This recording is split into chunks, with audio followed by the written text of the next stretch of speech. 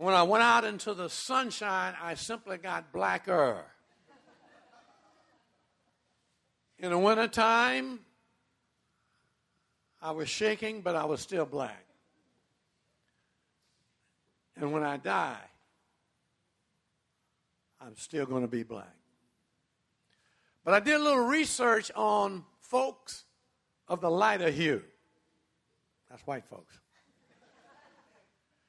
I learned that when you were born that you were pink.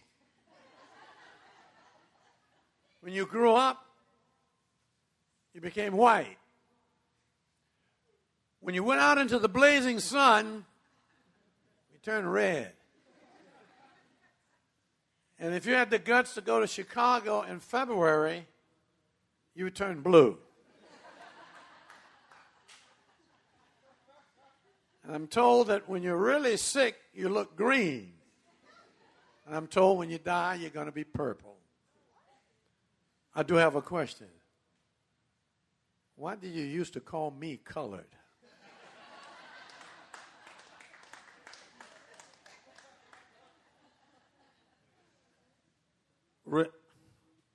Relationship. The title of my message is Radical Relationships. Radical relationship. Jesus Christ was radical. He didn't go with the tide. He went against the tide. I read where Jesus had a radical relationship with a man called Lazarus. He cried for him when he learned he was dead, and then he raised him from the dead. Jesus had a radical relationship with his mother on the cross when he was being crucified. He said to the one who loved him, John, your mother. In other words, he took care of his mother when he was being crucified on the cross. It was a radical relationship with his mom. He even had a radical relationship with sinners because while he was being crucified, there was a thief who recognized who Jesus was and said, remember me. To which he responded, today, you'll be with me in paradise. Those are radical relationships. I believe that that's what God has called all of us to do, to have radical relationships, especially and even with people who don't look like you. The question is, how do you do it and why should you do it? I'm going to lay a scriptural foundation. Then I'm going to unfold 8 irrefutable biblical principles of relationship. The Bible calls it reconciliation, even the ministry of reconciliation. But I'm calling it relationship because that's exactly what it is all about. It's about relationship. Father, as we give this time to you, I pray that you would superintend our time in the power of your Spirit. Speak in and through your servant as I humbly submit myself to you, and speak then to these people in such a way that my brothers and sisters will embrace your heart and your word for demonstrating relationships across racial lines so that when the world sees it, they'll know that we are followers of Jesus Christ. I pray this in the powerful and matchless name of Jesus. Amen and amen. 2 Corinthians chapter 5 is where I will lay my foundation. 2 Corinthians chapter 5. Radical relationship. There are 5 significant components of a radical relationship. I want to unveil these 5 components, and then we'll deal with the principles. Component number 1 is you need to have what I call a radical motive. 2 Corinthians chapter 5 and verse 14. And I read from the New American Standard. It says, for the love of Christ controls us, having concluded this, that one died for all, therefore all died.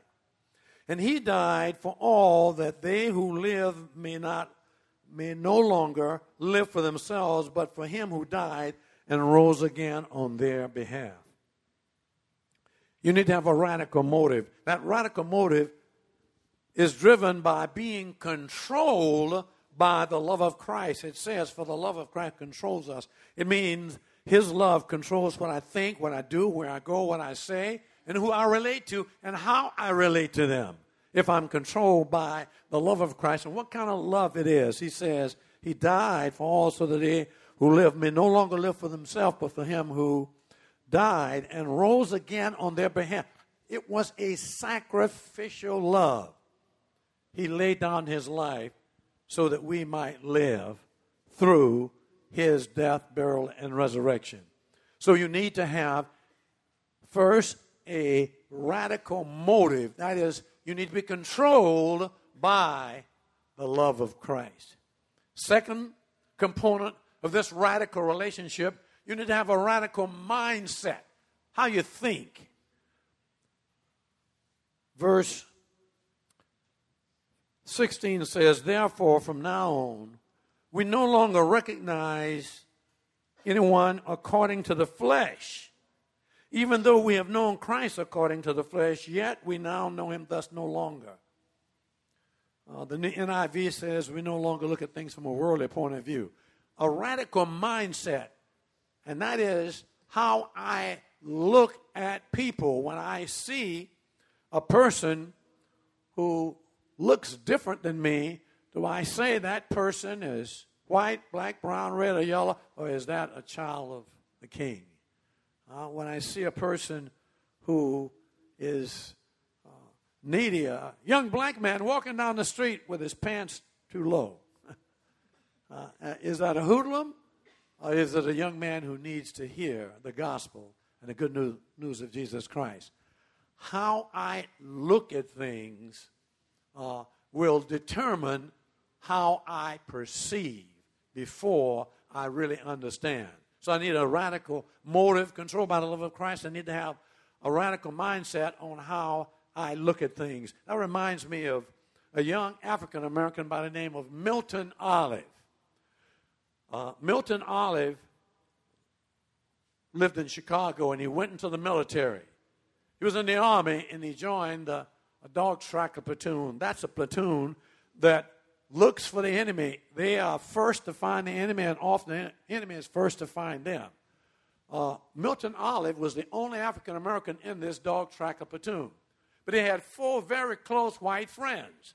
So Milton Olive and his white friends in that dog tracker platoon in Vietnam, they went out and looked for the Viet Cong. After looking all morning, they didn't find them, so they stopped to have sea rations. Lunchtime, and they were in a circle, Milton and his friends. And while they were eating their sea rations, the enemy saw them, found them, creeped up, and rolled a hand grenade right into the center of Milton Olive and his 4 white friends. Milton Olive was the only one who saw the hand grenade. You learn in basic training, when you see a hand grenade, this time of war, you yell grenade, dive to the ground right opposite of where the grenade is. Milton realized in a split second, had he done that, one or more of his friends would have been killed because of the position of that grenade. So Milton Olive yelled, grenade, dove right at the grenade, pulled it into his stomach, and he curled up tightly. The grenade exploded, killing Milton Olive instantly. Not one of his white friends was even injured. Milton Olive, young 19-year-old black man from Chicago, Illinois, received the Congressional Medal of Honor for bravery above and beyond the call of duty. But he received it posthumously because it cost him his life. I shared that story on Moody Radio a number of years afterwards. And afterwards, I got a call from a sergeant in Harrison. He was in Connecticut at the time. He said, Reverend, I just heard you on Moody Radio, and you were talking about Milton Olive. Hey, I'm one of the white guys who's living because of Milton Olive. He said, Reverend, I want to tell you something. It sounds like you didn't know whether Milton knew Jesus. Listen, Milton Olive knew the Lord. He used to carry a little small New Testament with him all the time. He loved the Lord. Reverend, I just want to let you know something. I can't wait till I get to heaven. When I do, he said, I'm going to go straight to the throne of Jesus, and I'm going to thank him for what he did for me at Calvary. Then I'm going to look for Milton. And I'm going to thank Milton for what he did for me in Vietnam. When I heard that, I thought of these words. Greater love has no one than this, than a man laid down his life for those whom he loves. Milton Olive had a radical motive and a radical mindset. Third component you need to be a radical, to embrace and live out a radical relationship is you need to have experienced a radical moment. Back to the scripture in verse 17. It reads, therefore, if anyone is in Christ, he is a new creature. The old things passed away, behold, new things have come. A radical moment when you realize you're a sinner. A radical moment when you confess that you're a sinner. A radical moment when you realize that Jesus Christ died and was raised and he was buried and was raised on the third day. A radical moment when you recognize who you are and who Jesus is, and you confess that you're a sinner, and you ask Jesus to come into your life to be your Savior and your Lord. If you do that sincerely, in a moment, in a twinkling of an eye, you now have moved from being a sinner to a sinner saved by grace, a saint now declared by Jesus Christ. That's a radical moment. To be a radical follower of Christ and to understand radical relationships, you need to have embraced a radical motive, a radical mindset, experienced a radical moment. Then you need to do something. You need to receive what I call a radical ministry. That's in verse 18 and 19. It says, now all these things are from God, who reconciled us to himself through Christ and gave us the ministry of reconciliation. Namely, that God was in Christ reconciling the world to himself, not counting their trespasses against them, and he has committed to us the word of reconciliation. The ministry of reconciliation. Notice that. Verse 17 says, anyone who is in Christ is a new creature. Old things passed away. Behold, all things have been made new. That's verse 17. But then verse 18 says, this new creature in Christ has been given the ministry of reconciliation. Now, what is that? I call it a radical ministry. What is radical? Radical means it's not ordinary. Radical means it's different than the crowd. Radical means you have passion for doing what is right in the sight of Christ, even if the world thinks you are nut. Radical means you go not with the tide, but against the tide. Radical relation, a radical ministry of reconciliation is driven by the two greatest commandments. What are they? Love God with what? All your heart, all your mind, all your soul, all your strength. And they said the second one is likening to it, which means the second one is as equal to the first one. Love your neighbor as yourself. The question is, who in the world is your neighbor? Especially if that neighbor doesn't walk like you and talk like you and act like you. I believe your neighbor is anyone that you come in contact who has a need and you have the ability to satisfy that need. Your neighbors are in the church with you. Your neighbors are in the school with you. Your neighbors are on the job with you. Your neighbors live near you and by you. And so, what steps are you taking to move outside of your comfort zone to demonstrate love for your neighbor as yourself. That's the radical ministry of reconciliation. If, in fact, you embrace a radical motive,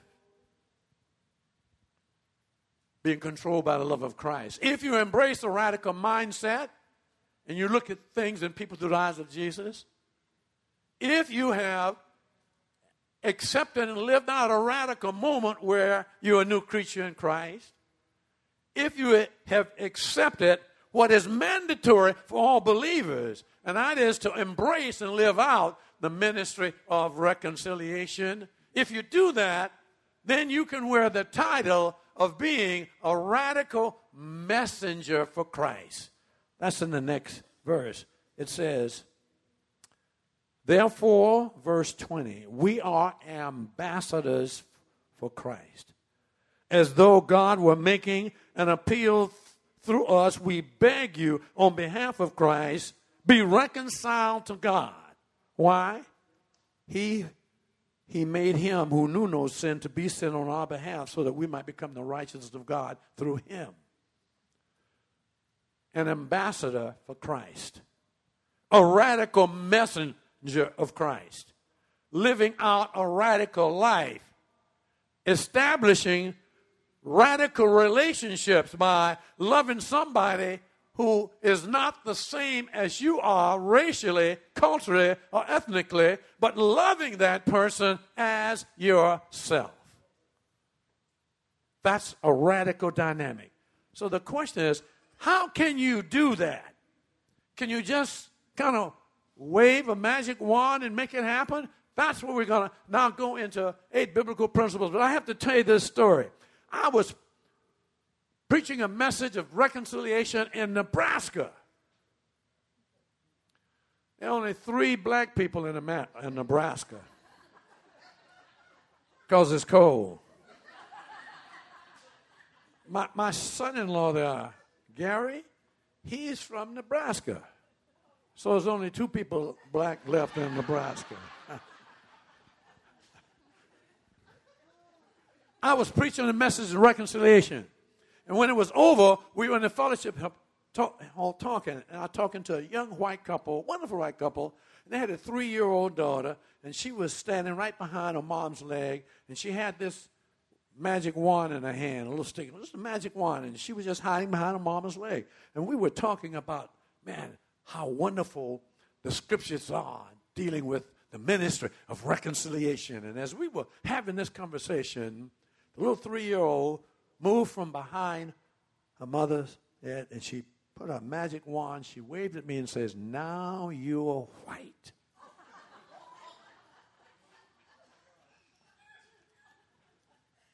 And I said, darling, it didn't work, did it? But I love you for having that desire to make me just like you.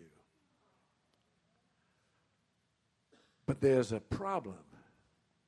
It didn't work because she couldn't make me just like her. And if you meet somebody who's different than you, don't try to make them be like you. What should you do? Seek to learn who they are. Seek to understand where they have been. Walk a mile in their moccasin. You know, the issue, and I'm going to unveil now 8 irrefutable biblical principles of reconciliation. They are analogous to a marriage for the very same things that it is required for a marriage to succeed and have any joy or peace is the very same principle that's necessary to establish and maintain a genuine relationship across racial lines. The very same thing. It's intentional. You should have, you're passing out papers now, and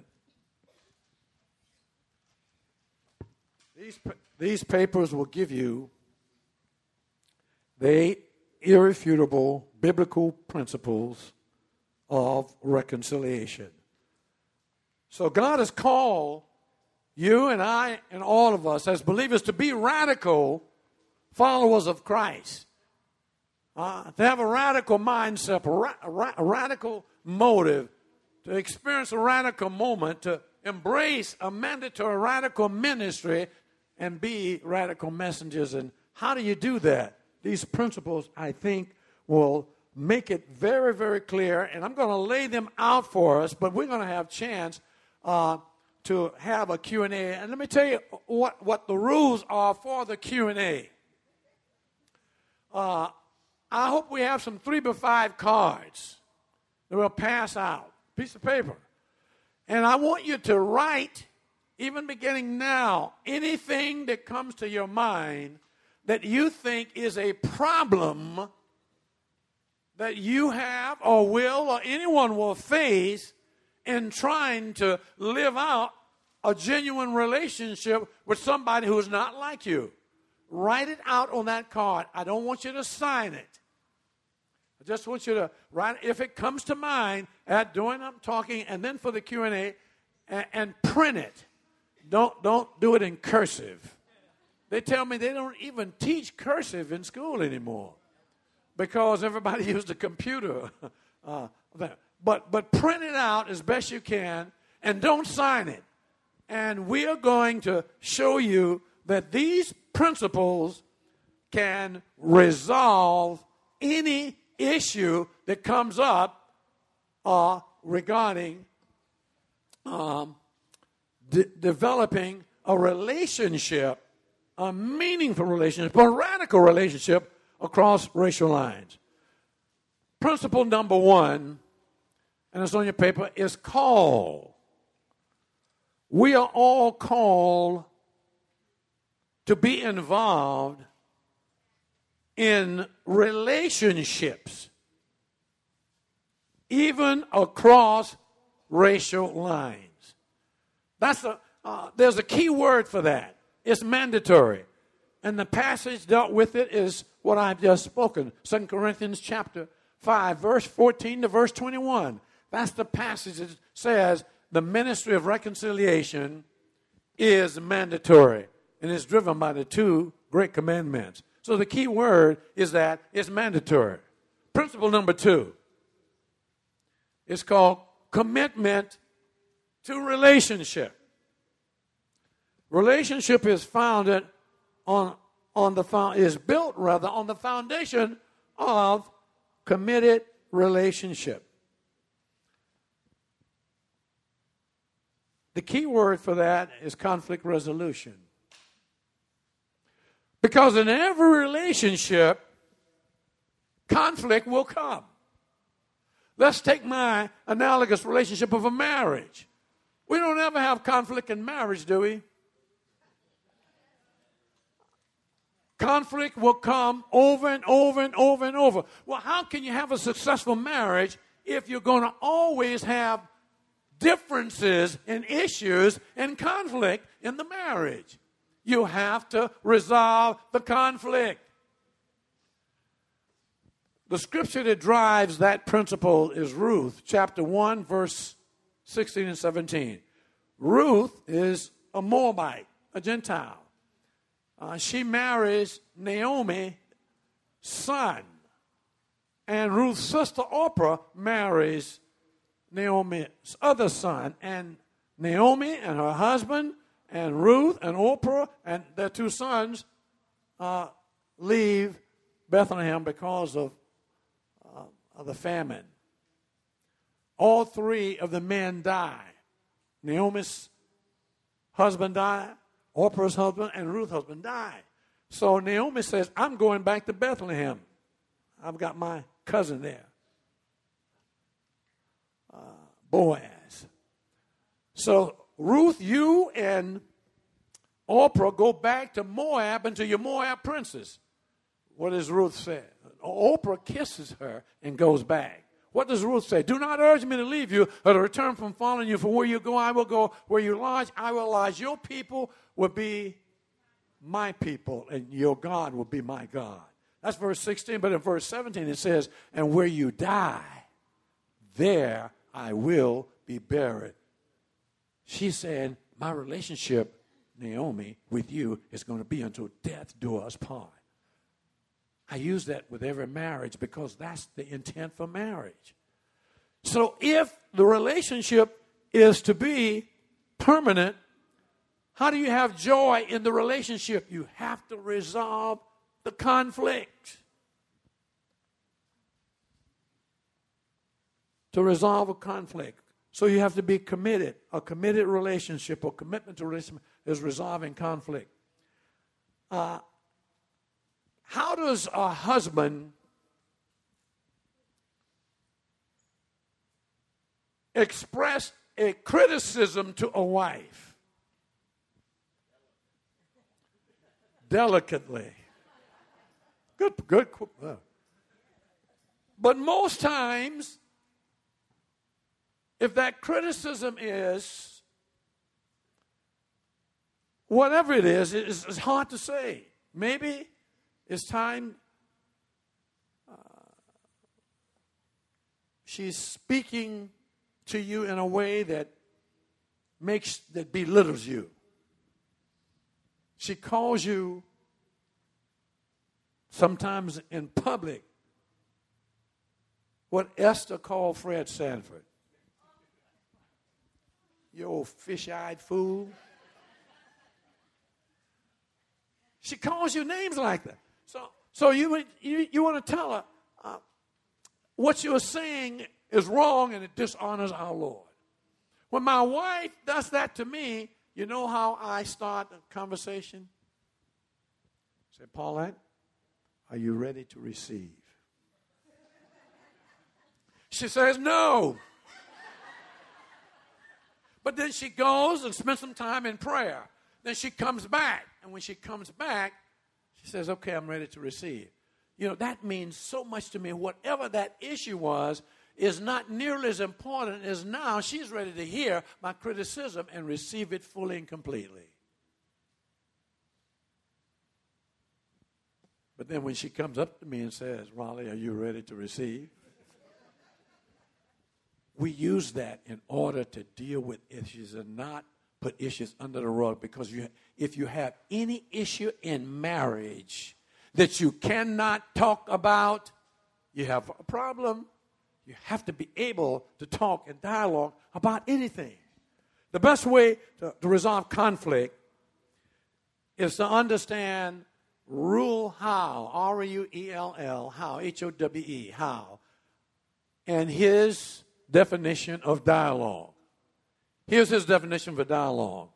He says, any one of us can become adversarial, even to those whom we love. But dialogue can resolve the adversarial relationship. It says dialogue is to love what blood is for the body. When the flow of blood stops, the body dies. When dialogue stops, love dies and resentment is born. But dialogue can initiate, sustain, and restore relationship. The only commitment is everyone must be committed to dialogue, and they must pursue dialogue relentlessly. So dialogue is the medicine. Well, if that is the medicine in marriage, it is the same medicine necessary in relationship. Because when you have a relationship with people, especially if they're different than you, there's going to be conflict, and there's going to be a lot of things that you don't understand.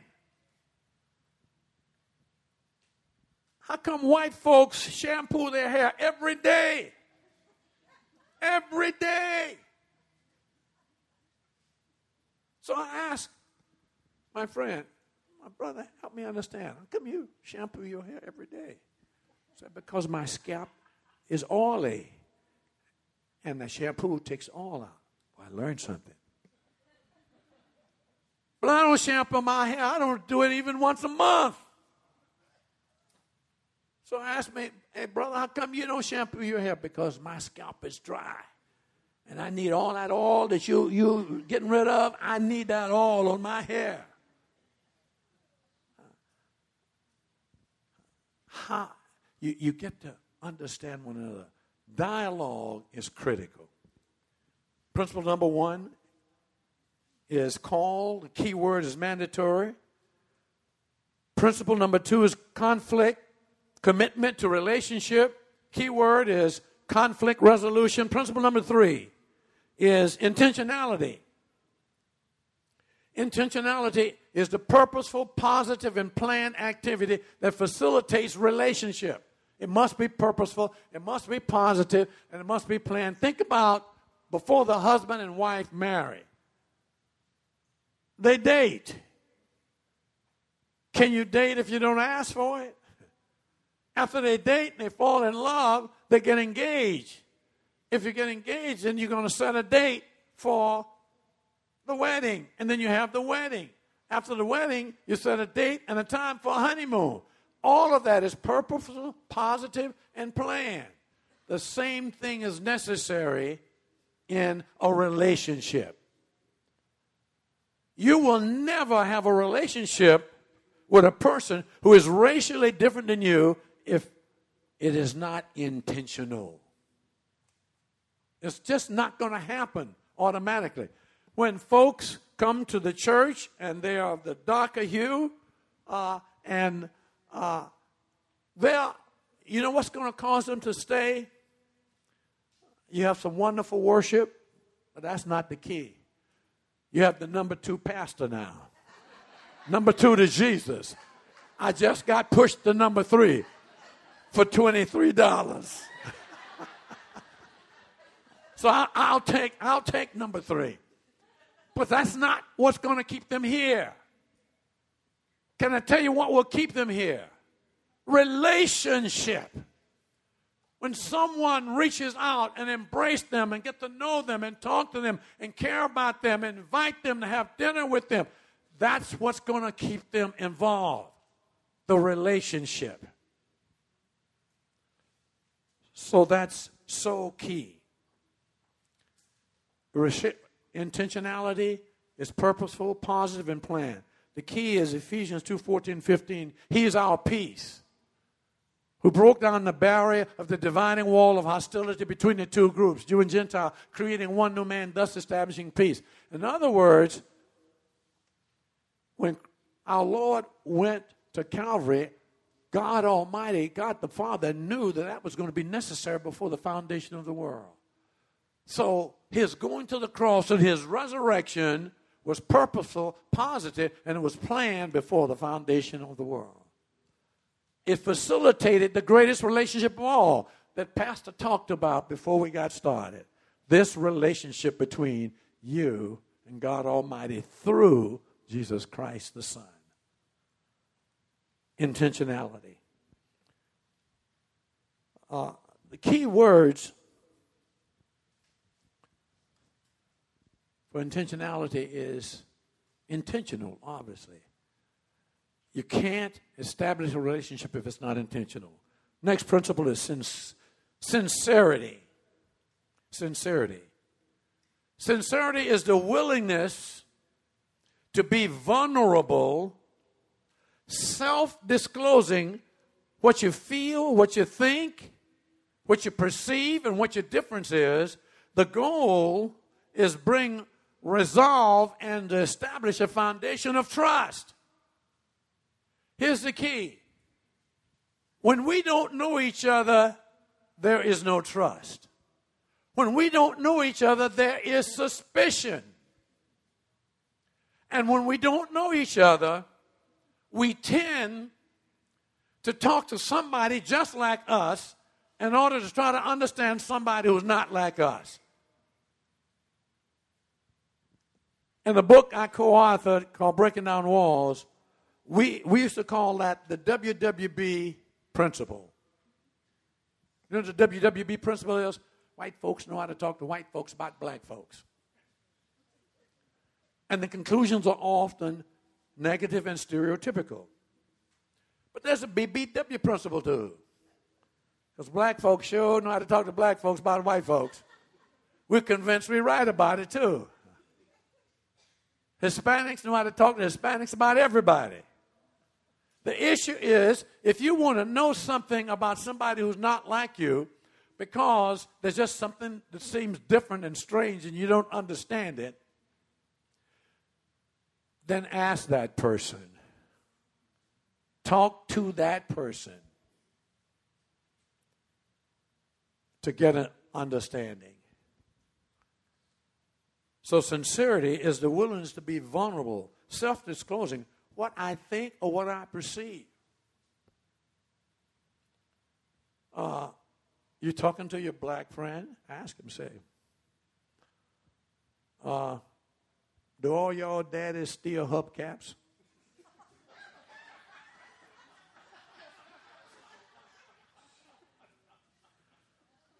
I'm telling you, that's reality. People think that. Say, no, my daddy doesn't do it, but my brother's daddy does. You have to say what you're thinking. The dumbest the dumbest question is the one that's not asked. Because when you have that white friend says, your daddy rich like all white people, you have to ask questions. Asking questions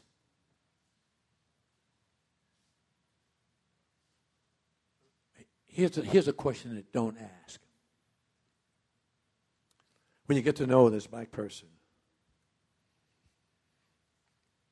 tell me, what does your father do? Don't ask those kind of personal questions. I may not have known my father or seen my father. But tell me what your father did. Lay out issues in your life first. Then there will be reciprocation, and all of a sudden you will begin to then know one another. Be vulnerable. Let me ask you this, in terms of vulnerability. It's what you think, what you perceive, what your difference is, what your perception is. Now, which one of those have to be right? None of them. And most times, what you think is wrong. What you perceive is wrong. What you understand or believe is wrong until you talk with one another and find out the truth. Next principle is sensitivity. Sensitivity. Sensitivity is gaining knowledge to relate empathetically with someone who is different than yourself. Gaining knowledge to relate empathetically with someone who is different. Ephesians 4:15 says, speaking the truth in love. Gaining knowledge. How do you gain knowledge about somebody that without offending them? Here's a simple phrase to use. Help me understand. Let me tell you how simple it is. Do this. Look at the person next to you and just say, in a wonderful, nice tone, just say, help me understand. If you ask that question in that tone, then the person will respond to you to help you understand whatever you were thinking that you didn't understand. And that way you will gain knowledge and you will be able to relate in a way that's very meaningful. Gaining knowledge. How does a husband understand a wife?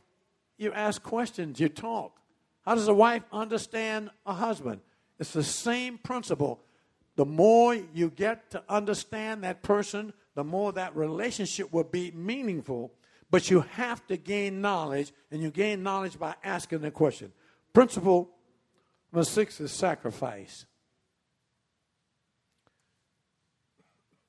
Sacrifice is giving up a higher position to intentionally take a lesser position to facilitate relationship.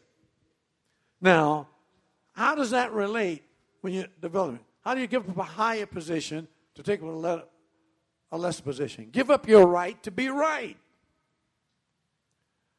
Give up your right to be right. In marriage, whenever there's an argument between a husband and a wife, both of them are convinced that they're right. And in a relationship across racial lines, things will come up, issues will come up, and you'll have to give up your right to be right. What's an issue that will cause an issue? A lot of times, politics. Most people will say, don't go there. I say, go there, but go there and say, help me understand. Help me understand why would you vote for this guy? Help me understand why wouldn't you vote for that guy? If you have a growing relationship and you ask that question and you understand those dynamics, it strengthens the foundation of the relationship. If you are convinced that you're right in the relationship, and for the benefit of that relationship, you give up your right to be right, in time, truth will be revealed. And whoever was right, that will be revealed, and whoever was wrong, it will be revealed, because time and truth walk hand in hand. The key words for counting for sacrifices, count the cost. Philippians chapter 2, verse 3 and 4 says, consider others as, how many? Consider others as more important than yourself. If you're going to have a meaningful relationship with someone who is racially different than you, in your heart, can you consider that person and their feelings and what they've experienced as more important than yourself? It's easy to do between husband and wife because you're falling in love.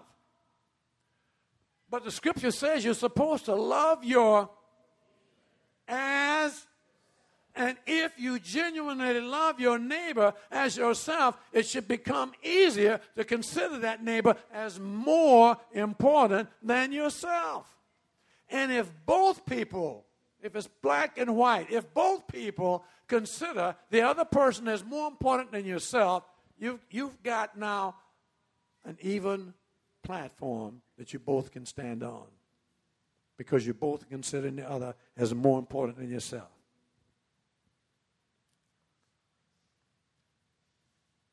Principle 7 is empowerment. Empowerment is the use of repentance and forgiveness to create the right and maintain the right atmosphere in a relationship. How often does a husband have to repent? Daily. How often does the wife have to repent? Probably once a week. Getting favor from the ladies. But tell them, the use of repentance and forgiveness. You're going to blow it in your relationship, husband and wife, and how often do you do it? Well, in a cross-racial relationship, you're going to blow it. And you have a choice when you blow it in that relationship. Go your separate ways or resolve the difference. Resolve the conflict. Take responsibility. Repent and forgive. Guess what? When you repent, guess what it has to be from? The heart. Guess what's more difficult? To forgive. But forgiveness must also be from the heart.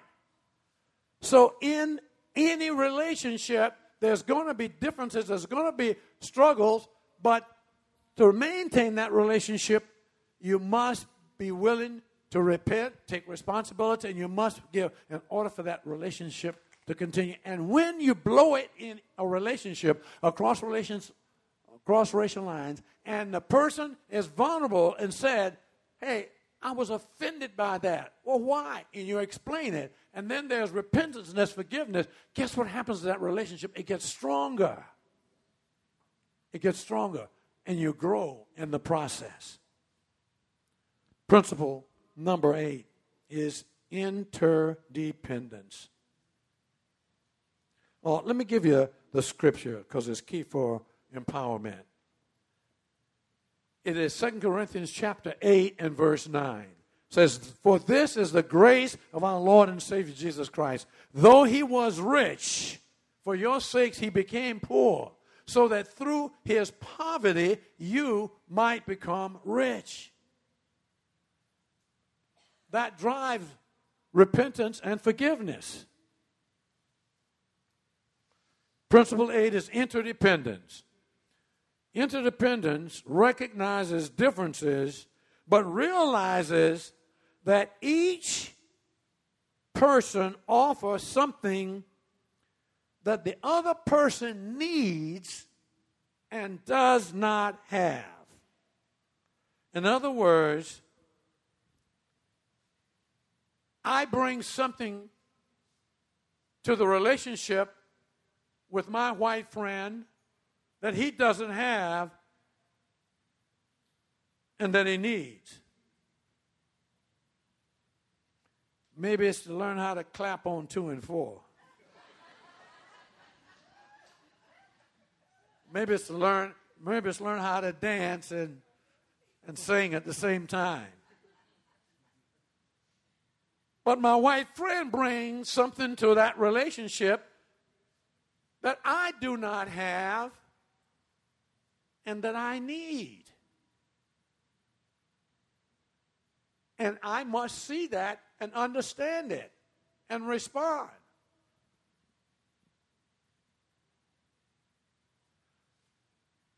And if I have something that my white friend needs and does not have, and my white friend has something that I need that he has, and we share it, then there is equality in the relationship. You know what it brings up? I need you, and you need me.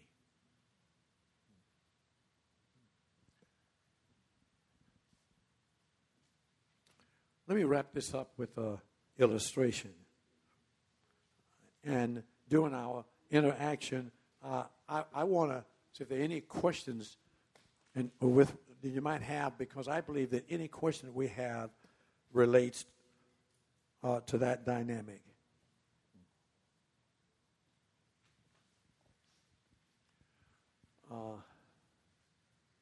My wife, Paulette's father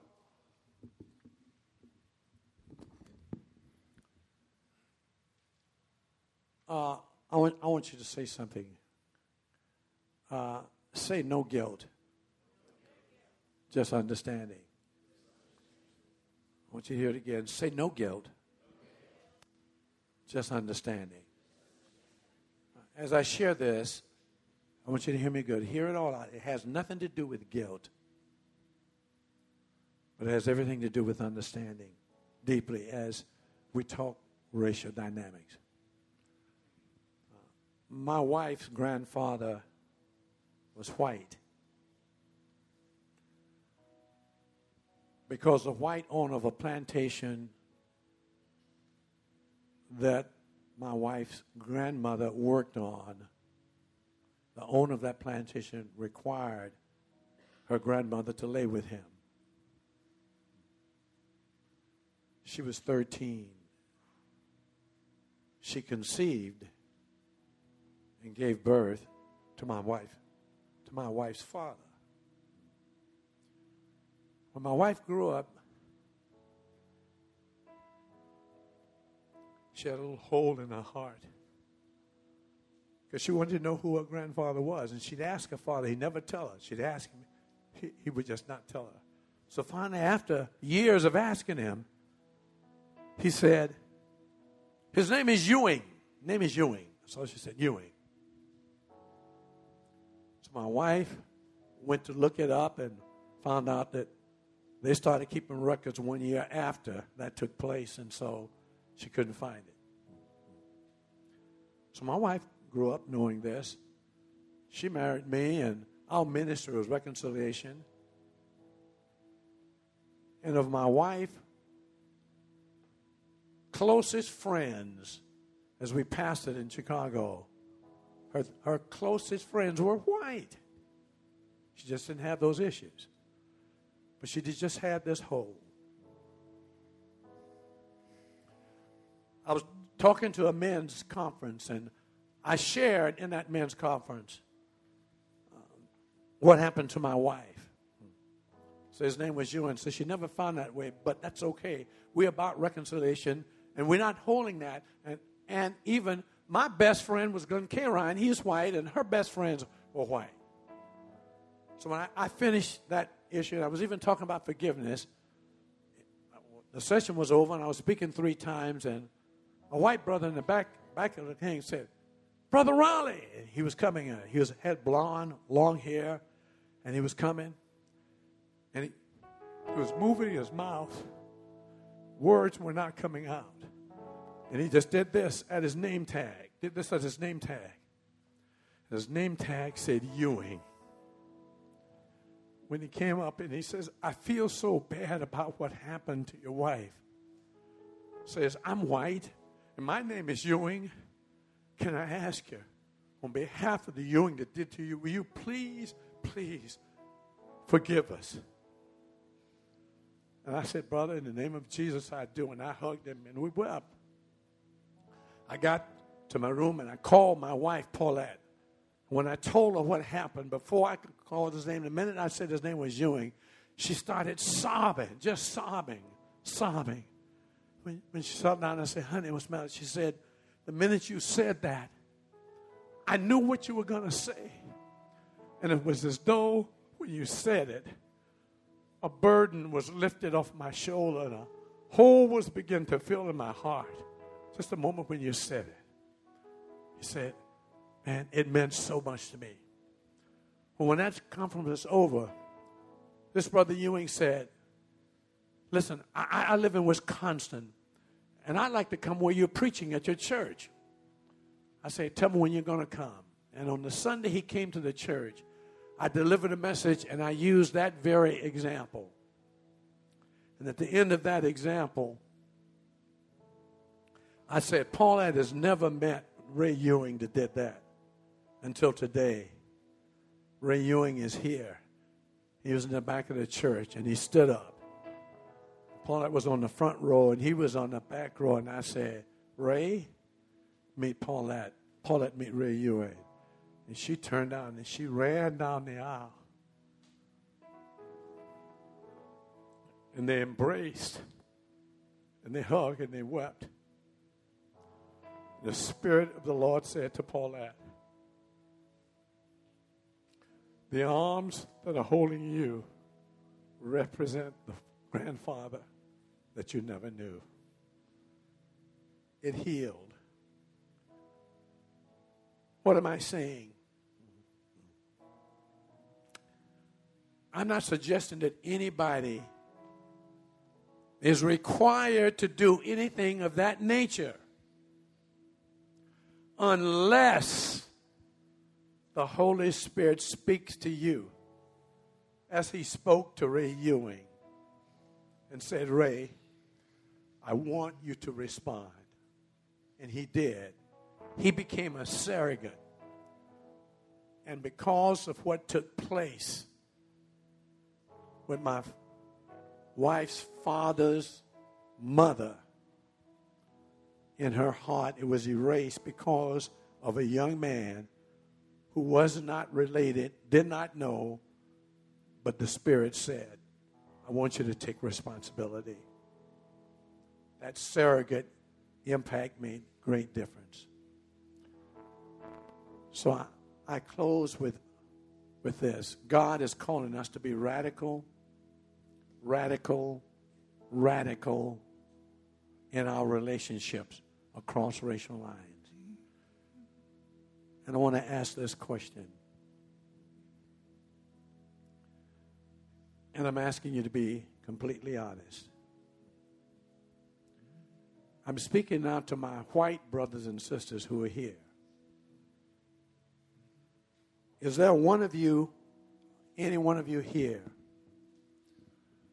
who right now are carrying a torch in your heart because something wrong was done to you, or a close family member that you have by an African American, and that issue to this day has not yet really been resolved in a way that gave you peace? If there's any one of you here that that's happened to, could you do me a favor and just stand? If there's a white person here, and there was an issue, it could have been abuse. It could have been sexual abuse. It could have been physical abuse. It could have been somebody that stole something precious from you. And that person was, say, an African American, and it was something that just has not yet been resolved. If that's true and it happened, could you just stand where you are and acknowledge that? Is there anyone here?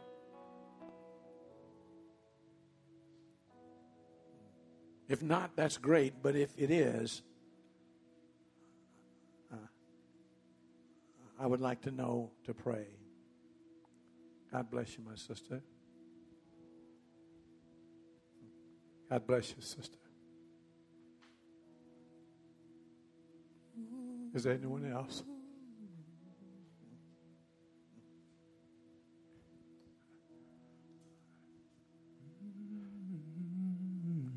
Jermaine, will you go and stand by that sister in the back, please?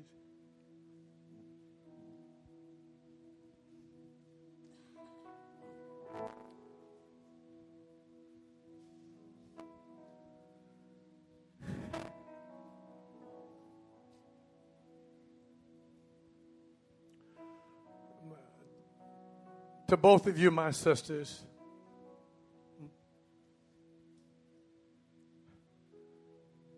as an African American man,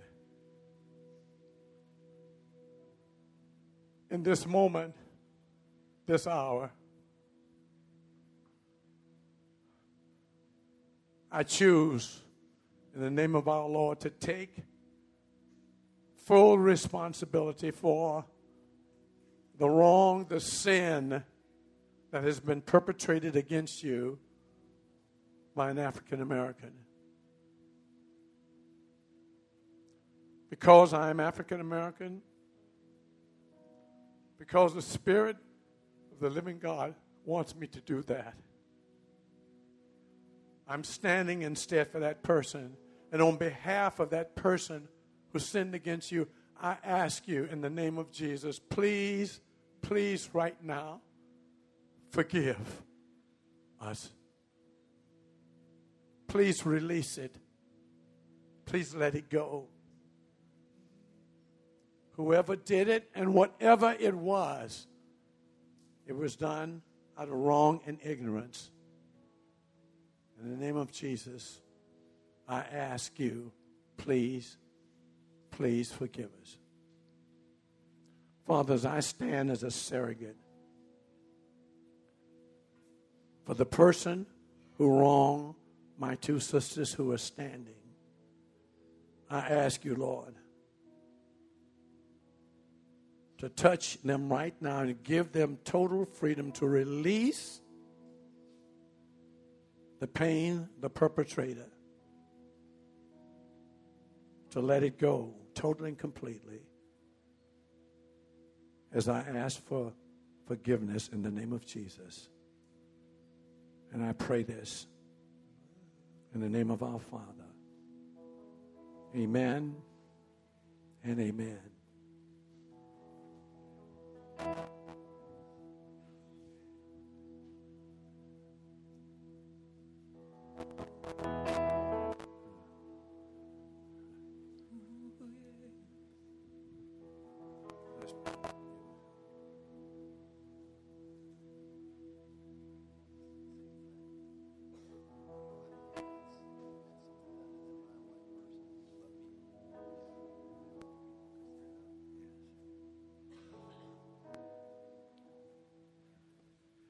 Pastor Jeff, led by this Spirit, has asked this question for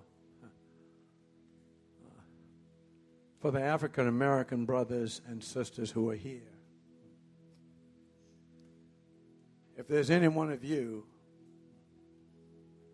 who are carrying a torch because of a wrong or sin in any measure that has been done to you by a person who was white, and it has not been reconciled in any way to your satisfaction, will you stand now? Any African American brother or sister who's had an experience or wrong that was done to you by a person who was white, that matter has not been satisfied in any way, will you please stand now?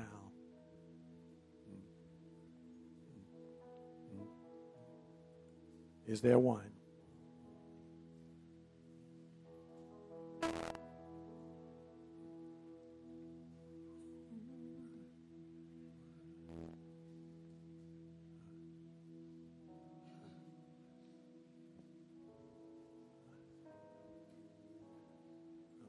We've made the call, Pastor.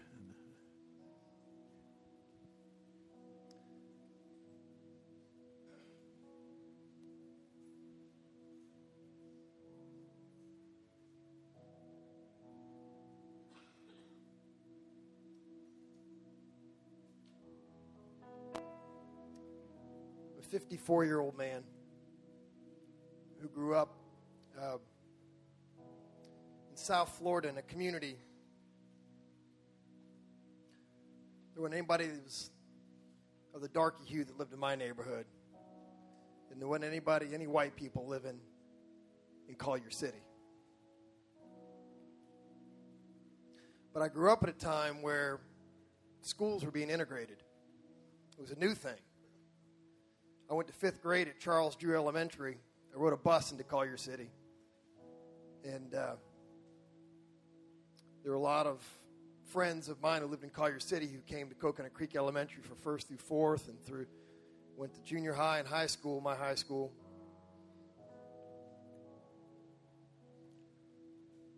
And old enough to have seen a lot of things.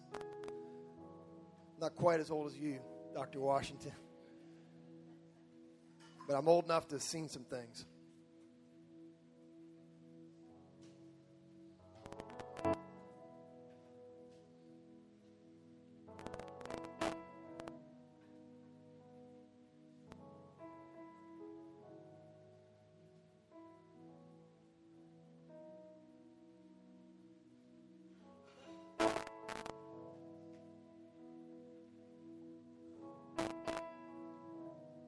Time Charles Drew Elementary got beat up in a bathroom by probably somebody who was 17 or 18 just for some lunch money.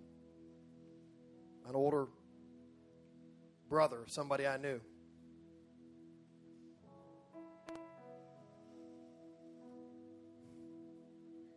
I saw white kids show up to high school.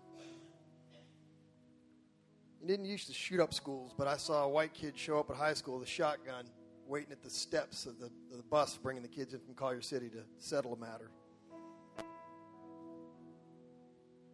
I saw Victor Blue and his brother.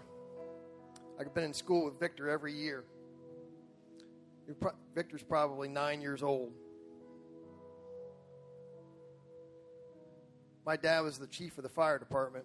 My next door neighbor and best friend, his dad was the chief of the police department in my city. No white people living in my city. No black people live in my city. Victor Blue and his brother would come into my city to fish the canals with cane poles to catch brim to bring home to eat.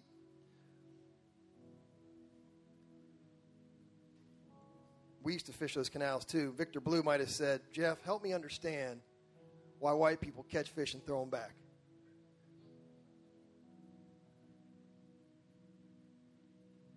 Because he didn't catch fish to throw them back. He'd catch fish to bring home and eat.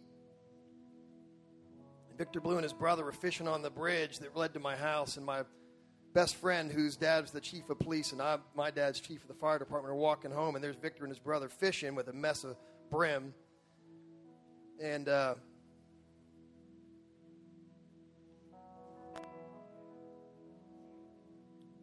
police officer drives up who, doesn't matter his name, I still know his name real well, and says, Jeff, Joey, what are you two boys talking to these? You can just imagine. And he got out of his car, and he took all the fish they'd caught and kicked it into the water, and then beat them across their back with their own cane poles. And told them that they couldn't fish in the city.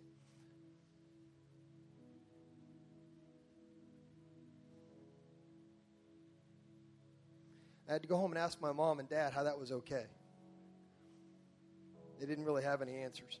Worse than that, I had to go to school the next day and sit next to Victor.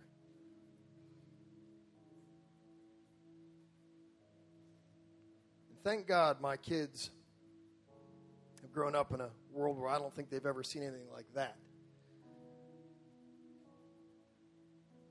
But I'm looking at you, Dr. Washington, because it's easier to look at you than it is to look out here right now. We still aren't there yet. We still aren't all the way there yet. And I know we're going to have Q&A, but I just want to say, on behalf of a whole lot of people, that I'm sorry, and I repent in the name of Jesus for things you've seen and things you experienced here in this city. And I want to pray. Heavenly Father, I thank you for my brother. When he dies, he's going to die a black man. When I die, I'll be purple.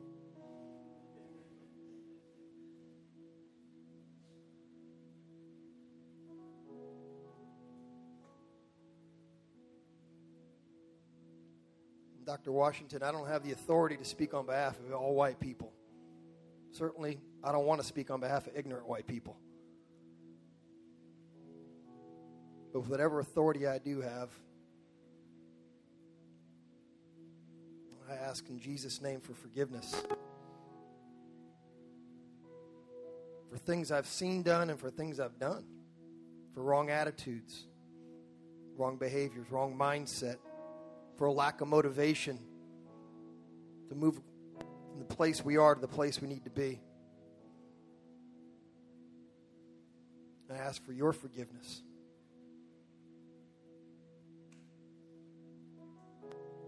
I ask that the blood of Jesus would wash us all. Not to make those differences go away, but to give us fresh eyes to see and fresh hearts to love.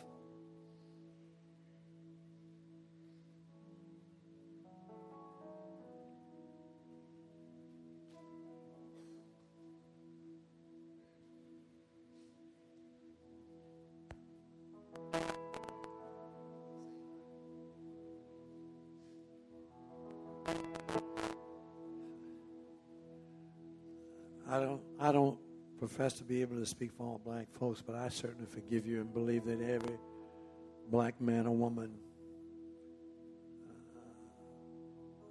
whose heart anywhere right would join me in saying we forgive you and we receive that. Totally and completely.